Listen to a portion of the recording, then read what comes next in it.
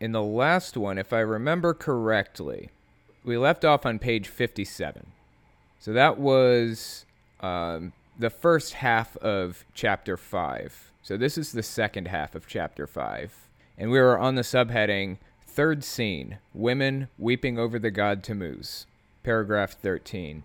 So we were kind of going through Ezekiel chapter 8, basically. This one is called Women Weeping Over the God Tammuz. So this is paragraph 13. It says, read Ezekiel 8, 13, and 14. It says, and he said to me, turn again, and you will see greater abominations that they are doing. So he brought me to the door of the north gate of the Lord's house, and to my dismay, women were sitting there weeping for Tammuz.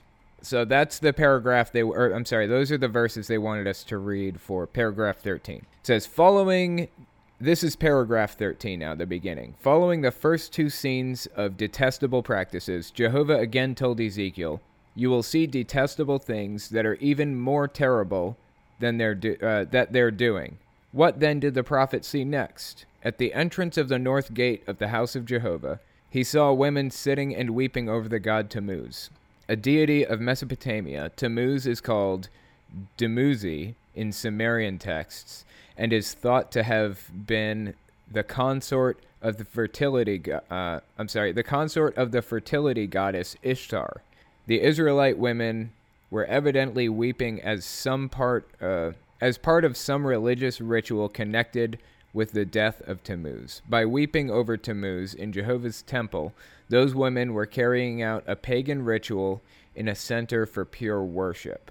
But a false religious observance was not sanctified by being carried out in God's temple. Why, from Jehovah's standpoint, those apostate women were doing detestable things! ! A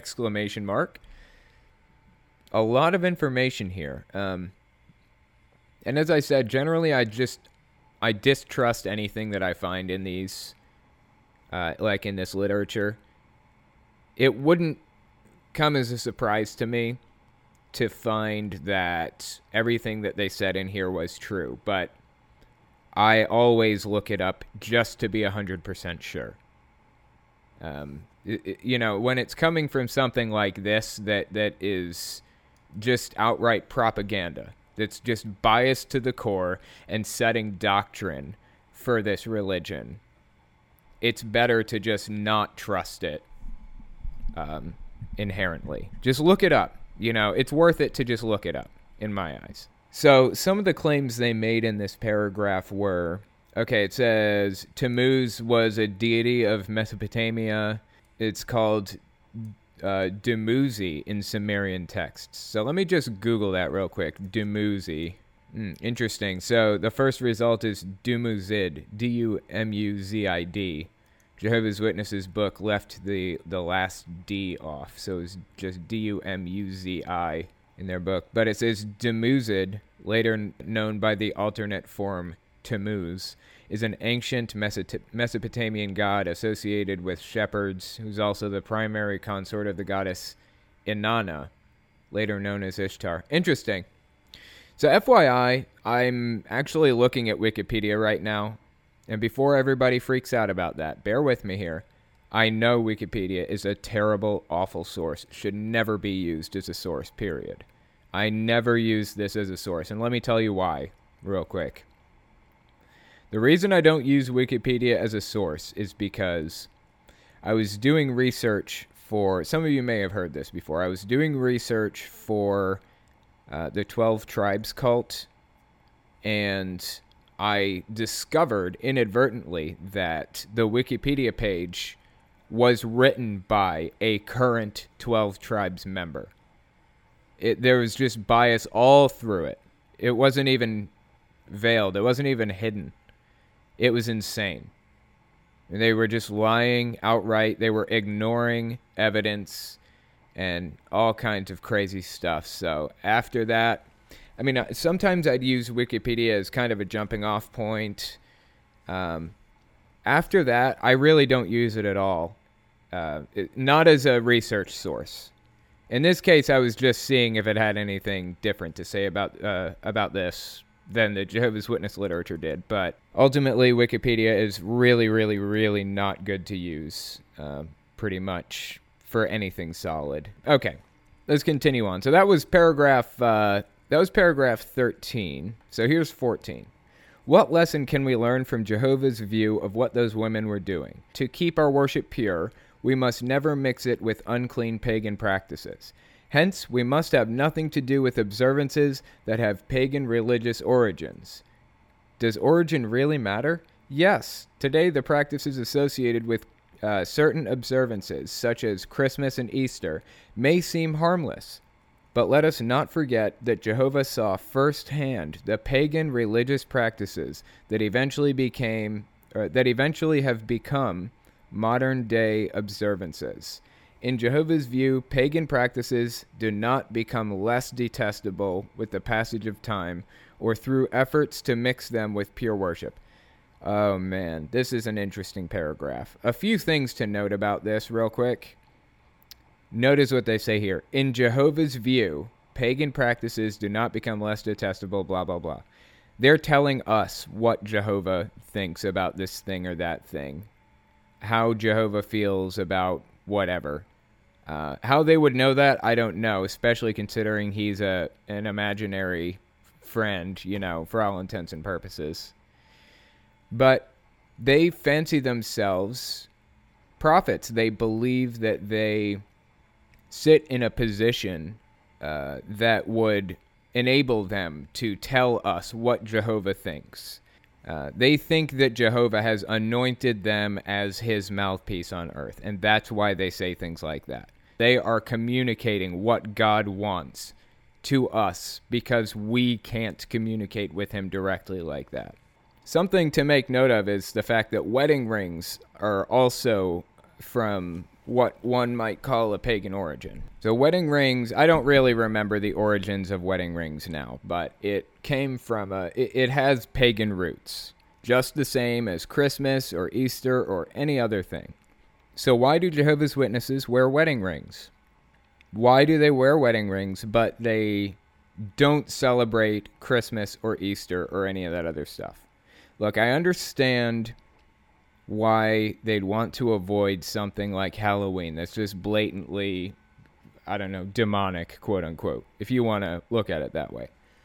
But Christmas is just fun. It's this commercial holiday. It's this fun thing. Wedding rings are just a symbol of your love. Really nothing more at this point, Why are they okay with wearing wedding rings, but not okay with celebrating Christmas? There's a level of hypocrisy involved here. So that was the end of 14. This is the beginning of the next subheading. It says, fourth scene, 25 men bowing down to the sun. So it says, read Ezekiel 8:15 through 18. Then he said to me, have you seen this, O son of man? Turn again. You will see greater abominations than these. So he brought me into the inner court of the Lord's house, and there, at the door of the temple of the Lord, between the porch and the altar, were about 25 men with their backs toward the temple of the Lord, and their faces toward the east. And they were worshipping the sun toward the east. And he said to me, have you seen this, O son of man? Is it a trivial thing to the house of Judah to commit the abominations which they commit here? For they have filled the land with violence, and they've returned to provoke me to anger. Indeed, they put the branch to their nose. Therefore I also will act in fury. My eye will not spare, nor will I have pity. And though they cry in my ears with a loud voice, I will not hear them. All right, so that was Ezekiel 8:15 through 18. This is the beginning of paragraph 15. It says, Jehovah introduced the fourth and final scene with the now familiar words. You will see the detestable things that are even more terrible than these. Perhaps the prophet wondered, what could be more terrible than the things I've already seen? Ezekiel was now in the inner courtyard of the temple. There, at the entrance of the temple, he saw 25 men bowing down to worship the sun in the east.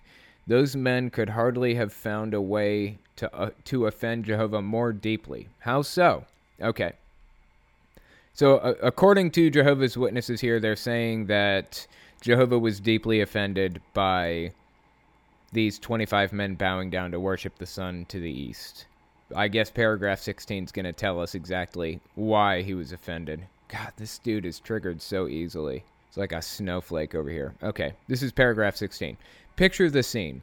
God's temple was built with the entrance facing east. Worshippers entering the temple would be facing west, but their backs to the rising sun in the east. But the 25 men in the vision turned their backs to the temple and faced east so that they could worship the sun.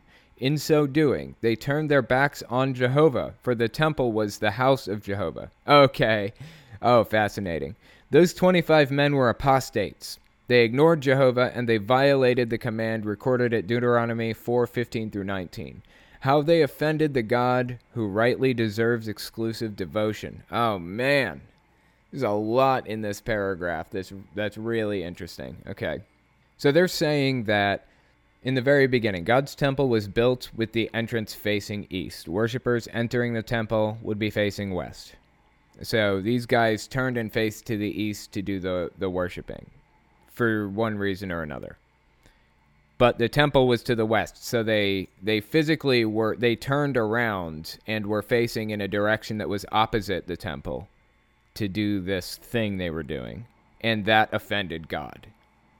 It was just the fact that they had turned in a specific direction to execute this procedure. That's what offended him. That's what hurt him. I don't know. That feels a little bit over the top to me. Seriously? The dude gets upset if you turn your body in a specific direction to perform some task? Give me a break. Now, I understand what they were doing was worshiping another god, and God is pretty persnickety about that in the Bible. You're not supposed to, he's jealous. He's a jealous God. He'll kill anybody who worships somebody else, even though, other gods aren't supposed to exist anyway, so why would he care? Not even going to go down that road. Point here is that he's persnickety about which direction people face when they perform certain tasks. Also, it says, those 25 men were apostates. They ignored Jehovah, and they violated the command recorded at Deuteronomy 4:15 to 19. How they offended God, who rightly deserves exclusive devotion. This kills me. I think I've mentioned this before on my main channel, but the word apostate, it's from Middle English, from ecclesiastical Latin apostata, from Greek apostates. It means runaway slave. So every time they call me an apostate, which I am, they're calling me a runaway slave. They're saying that they had me enslaved. They had my mind enslaved, and I broke free of those chains. So every time they call us apostates, they're revealing their true colors as far as I'm concerned. I will wear that as a badge of honor. I will take it. Being called an apostate is actually somewhat to my detriment in the end, because it means people are fellow slaves are afraid to listen to what I have to say as a result of that. They sling it around as though it's an insult. I take it as a badge of honor. Sling it as much as you want, as far as I'm concerned. Okay, here's paragraph 17. What can we learn from the account of those sun worshippers? To keep our worship pure, we must look to Jehovah for spiritual enlightenment. Remember, Jehovah God is a sun, and his word is a light for our path. Okay? That was a quote from Psalms, by the way. Through his word and Bible-based publications from his organization, he illuminates our hearts and minds, showing us how to follow a course that leads to a satisfying life now and to everlasting life in the future. Okay, so what they're saying is they're kind of sticking with the metaphor here. They're saying that he as the sun and as a light for our paths, he illuminates our hearts and minds. Right, illuminates our hearts and minds, quote unquote. Okay, it says, if we were to look instead to this world for enlightenment on how to live, we would be turning our backs on Jehovah. Such a course would deeply offend him, causing him much pain of heart. We would never want to do that to our God. Ezekiel's vision is also a warning for us to avoid those who turn their backs on the truth, namely apostates. And as I've said, I am an apostate. So, according to Jehovah's Witnesses, an apostate is basically anybody who has anything negative to say about the organization. That's what an apostate is, according to them. So it's not just somebody who speaks out against Jehovah. It's anybody who speaks out against the organization. They like to blur the lines between the two pretty well, as much as they can. It's not just like your typical disfellowshipped person. They aren't really considered apostates. Just somebody who's or somebody who's kind of faded away, not really coming to meetings anymore, not really friendly with anybody in the congregation. That's not an apostate necessarily. It has to be somebody who's talking bad about the organization specifically.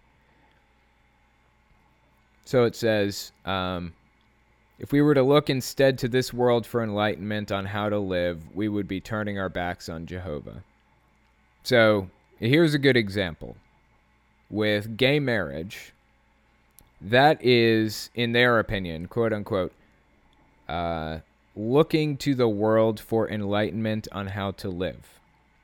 My issue with the whole thing is, with Jehovah's Witnesses' viewpoint on the whole thing is, I don't care if they don't want to get gay married. I'm not trying to force that on them. They are trying to force other people not to get gay married. That's the issue. Like, if you don't want to get married to a gay person, then don't. You don't have to have any say in it from that point on. It's like none of your business now. If you don't want to get gay married, just step out of the conversation completely. My right to swing my fist ends at the tip of your nose. I can swing my fist as much as I want up until it touches your nose. I can do whatever I want until it infringes on your rights. That's the key here.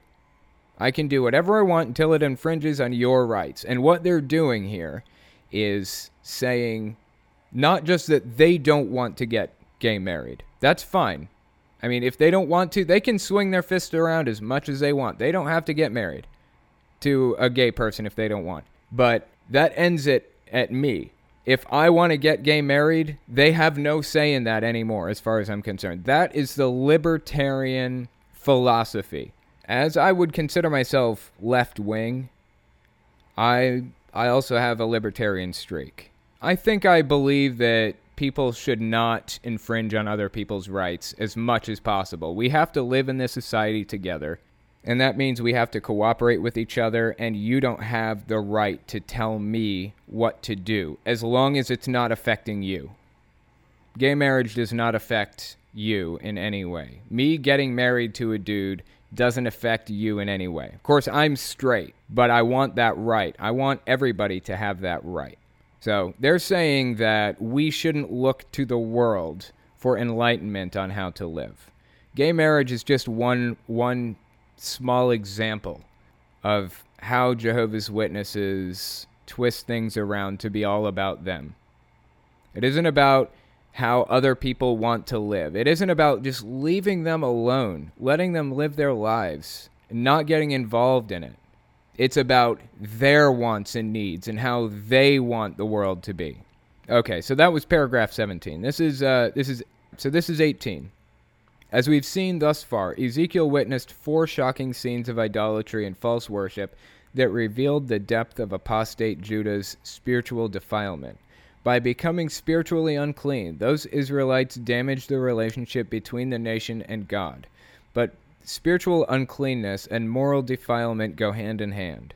Not surprisingly, then, the apostate Israelites committed all manner of moral wrongs that undermined not just their relationship with God, but also their relationship with fellow humans. Let us now see how the prophet Ezekiel, under inspiration, described the moral decay of apostate Judah. Really fascinating how Jehovah's Witnesses view this whole situation. It says, by becoming spiritually unclean, those Israelites damaged the relationship between the nation and God. The thing is, they are basing their moral compass, their moral values, off of the culture of 4, 5, 6,000 years ago. And that's fine, I guess. Stupid as shit as far as I'm concerned, but I'm not going to infringe on your rights and tell you that's a stupid way to do it, or that they were nowhere near as advanced as we are today and didn't have the understanding of this kind of stuff like we do today. But I just have to draw the line when you try to infringe on my rights. I'm sorry, I can't let you do that. That is unacceptable. You can't tell me who I am allowed to marry. That's just unacceptable to me. Okay, so this is, the next subheading is called Moral Uncleanness, Obscene Conduct in Your Midst. Okay, paragraph 9 says, read Ezekiel 22, 3 through 12. That's actually pretty long, so I'm going to skip it. But this is how it starts out. The nation was morally corrupt from the rulers on down. The chieftains, or leaders, used their authority to shed innocent blood. The people in general evidently followed their leaders in disregarding God's law. Now, like I said, God's law, the law to which they're referring, is thousands of years old and has no basis in reality, no basis in fact. It's complete garbage. If they got something right in God's law, it's by pure coincidence. So I don't accept that we should be following that. I think that we should have informed ethics and morals, informed by science. Okay, it says, within the family, children treated parents with contempt, and incest was commonplace. Okay, those are two things that I think we can all agree aren't fantastic. Incest is bad for the gene pool. Treating anybody with contempt, as far as I'm concerned, is bad, especially people that have authority over you is a bad thing. Within the land, the rebellious Israelites defrauded the foreign resident and mistreated the fatherless child and the widow. Israelite men violated their neighbors' wives. Wow, I bet they didn't take that too well. Israelite men violated their neighbors' wives. How did they even get away with that? The people gave way to unrestrained greed by practicing bribery, extortion, and usury. The illegal action or practice of lending money at unreasonably high rates of interest. Okay, there you go. That's what it means. Okay, so I have an issue with those three things: bribery, extortion, usury. Those things, in my eyes, in most cases, are immoral. Or at least unethical. But greed is not a bad thing. It is the basis of our society. Society would not operate without greed. But when you think about it, Jehovah's Witnesses, their whole goal in society, in life, is... if they had complete control over everything, and everybody on the planet were Jehovah's Witness, they would get rid of police, first and foremost. They'd get rid of police, they'd get rid of all governments. This is if everybody on the planet converted to Jehovah's Witness instantly. They'd get rid of police and governments and everything else. They'd set up congregations, and everything would operate on a local level. So elders would, for all intents and purposes, be the investigators, quote unquote, the police, who investigated crimes, or sins, actually, more accurately, not crimes, but sins, who investigated sins, and if they found somebody guilty of committing a sin, what they would do is they would disfellowship this person, and from that moment on, that person wouldn't be able to buy food at the store. They wouldn't be able to fill their gas tank up because nobody would talk to them. Nobody would sell to them because they're all Jehovah's Witness. And the goal is that this person just wander off into the woods and die. That would be the ultimate goal. That's the purpose of the disfellowshipping arrangement, is for these people to not be able to function anymore. That's what they want. They want Jehovah's Witnesses to only function within the organization. And once they leave, they feel so completely separated from everything that they can't function anymore, and they have to come back. They say that openly. They say, if you talk to them, then you're hurting their chances of coming back. We want to deprive them of that contact so that they feel that loss, so that they feel what they're losing. They say that in the literature. I mean, if that was my goal behind it, I would hide that shit. I wouldn't say that. It's an embarrassment. So, anyway. Greed is not a bad thing. It's the whole basis for our economic system. And I've come to realize that. It's okay to want things. It's okay to want money and to want to do better.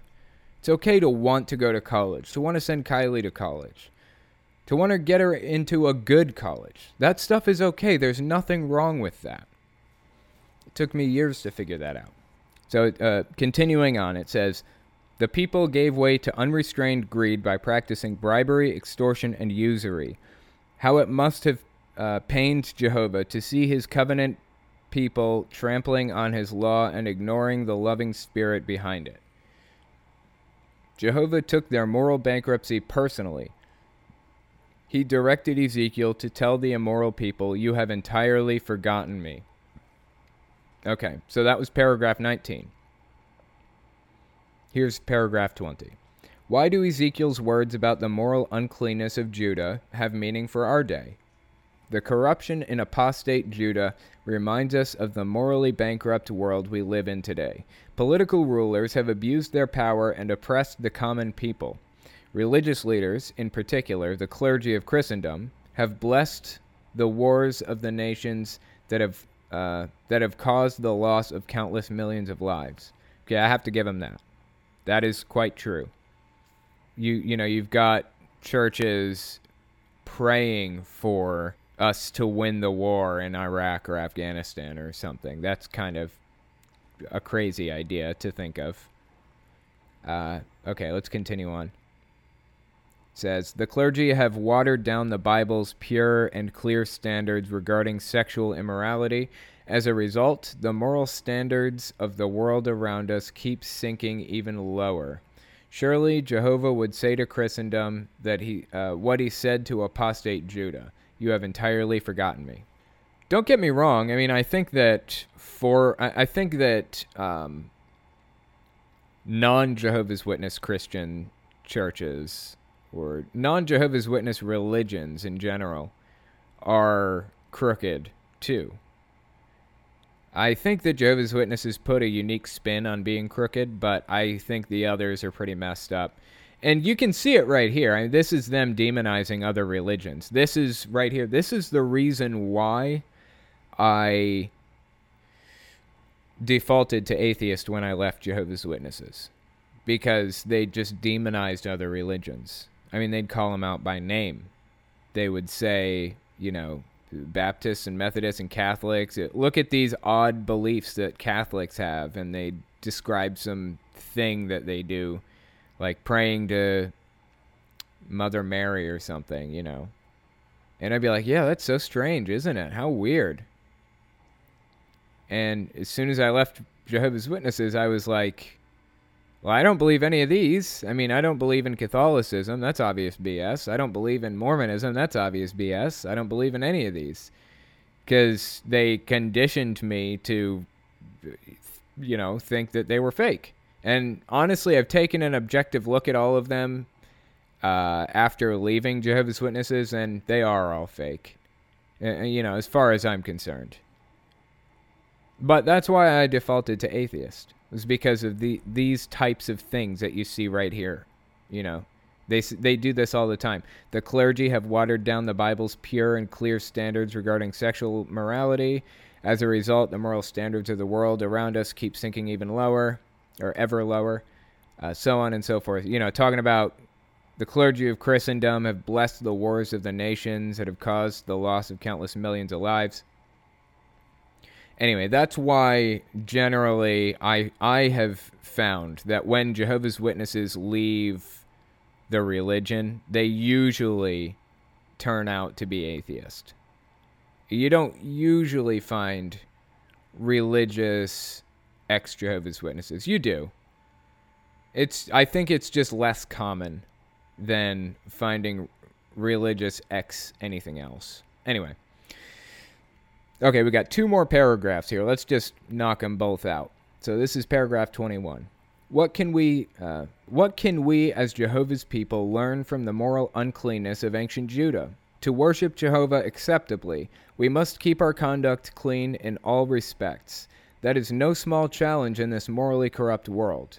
However, we know how Jehovah feels about moral corruption in all its ugly forms. We obey Jehovah's moral standards because we love him and his laws. To become morally unclean would be unloving toward our holy and clean God. We would never want to give Jehovah just cause to say to us, "You have entirely forgotten me." You remember, because up there a couple paragraphs ago, Ezekiel said that to the others. Jehovah took their moral bankruptcy personally. He directed Ezekiel to tell the immoral people, "You've entirely forgotten me." A throwback. Okay, this is paragraph 22. We have learned some valuable lessons from reviewing Jehovah's expose. Ooh, nice word. I feel like that's an underused word. Jehovah's expose of the spiritual and moral decline of ancient Judah. Surely we are strengthened in our resolve to give Jehovah the exclusive devotion that he so richly deserves. It just gets creepier and creepier, that he so richly deserves. To that end, we must guard against all forms of idolatry and keep morally clean. Here's an example of idolatry. Having a cross necklace, or having drawing a cross, anything at all to do with crosses. Crosses are idols as far as they're concerned. Wait, what, though, did Jehovah do about his unfaithful people? At the conclusion of Ezekiel's temple tour, Jehovah plainly told his prophet, "I will act in rage." We want to know what action Jehovah took toward unfaithful Judah, for a similar judgment will be executed on this wicked world. The next chapter will discuss how Jehovah's judgments against Judah were fulfilled. Fascinating. Okay, that's the very end of this chapter. Okay, so here they're setting up a prophecy. They are drawing parallels between the book of Ezekiel and today. It's the whole type, anti-type thing that they were talking about in the very beginning of the book. So what we're going to see in the next in the next chapter, God, I keep mixing those things up. What we're going to see in the next chapter is them basically telling us what's going to happen in the end times and showing us why it's already happening. I mean, I haven't read ahead yet. I'd be willing to bet that's what it's going to be about. So it's going to be really interesting to read through it, and I can't wait. I might actually do this one sooner. Every time I do the podcast, I release it the moment I finish it, like the very night that I stop recording. I upload it to SoundCloud and iTunes and Google Play and Spotify and all that other stuff, Castbox and stuff. So if you guys want to listen to it early, you can listen to it in one of those locations. It releases every Thursday at 9 p.m. on YouTube if you want to watch it on YouTube instead. It's a little bit late this week, but it's fine. I'll make up for it by doing another a little bit earlier than usual. But anyways, just check the podcast out if you want to take a look at it. SoundCloud and all that stuff. Links will be in the description. So, all right, guys, thanks for listening.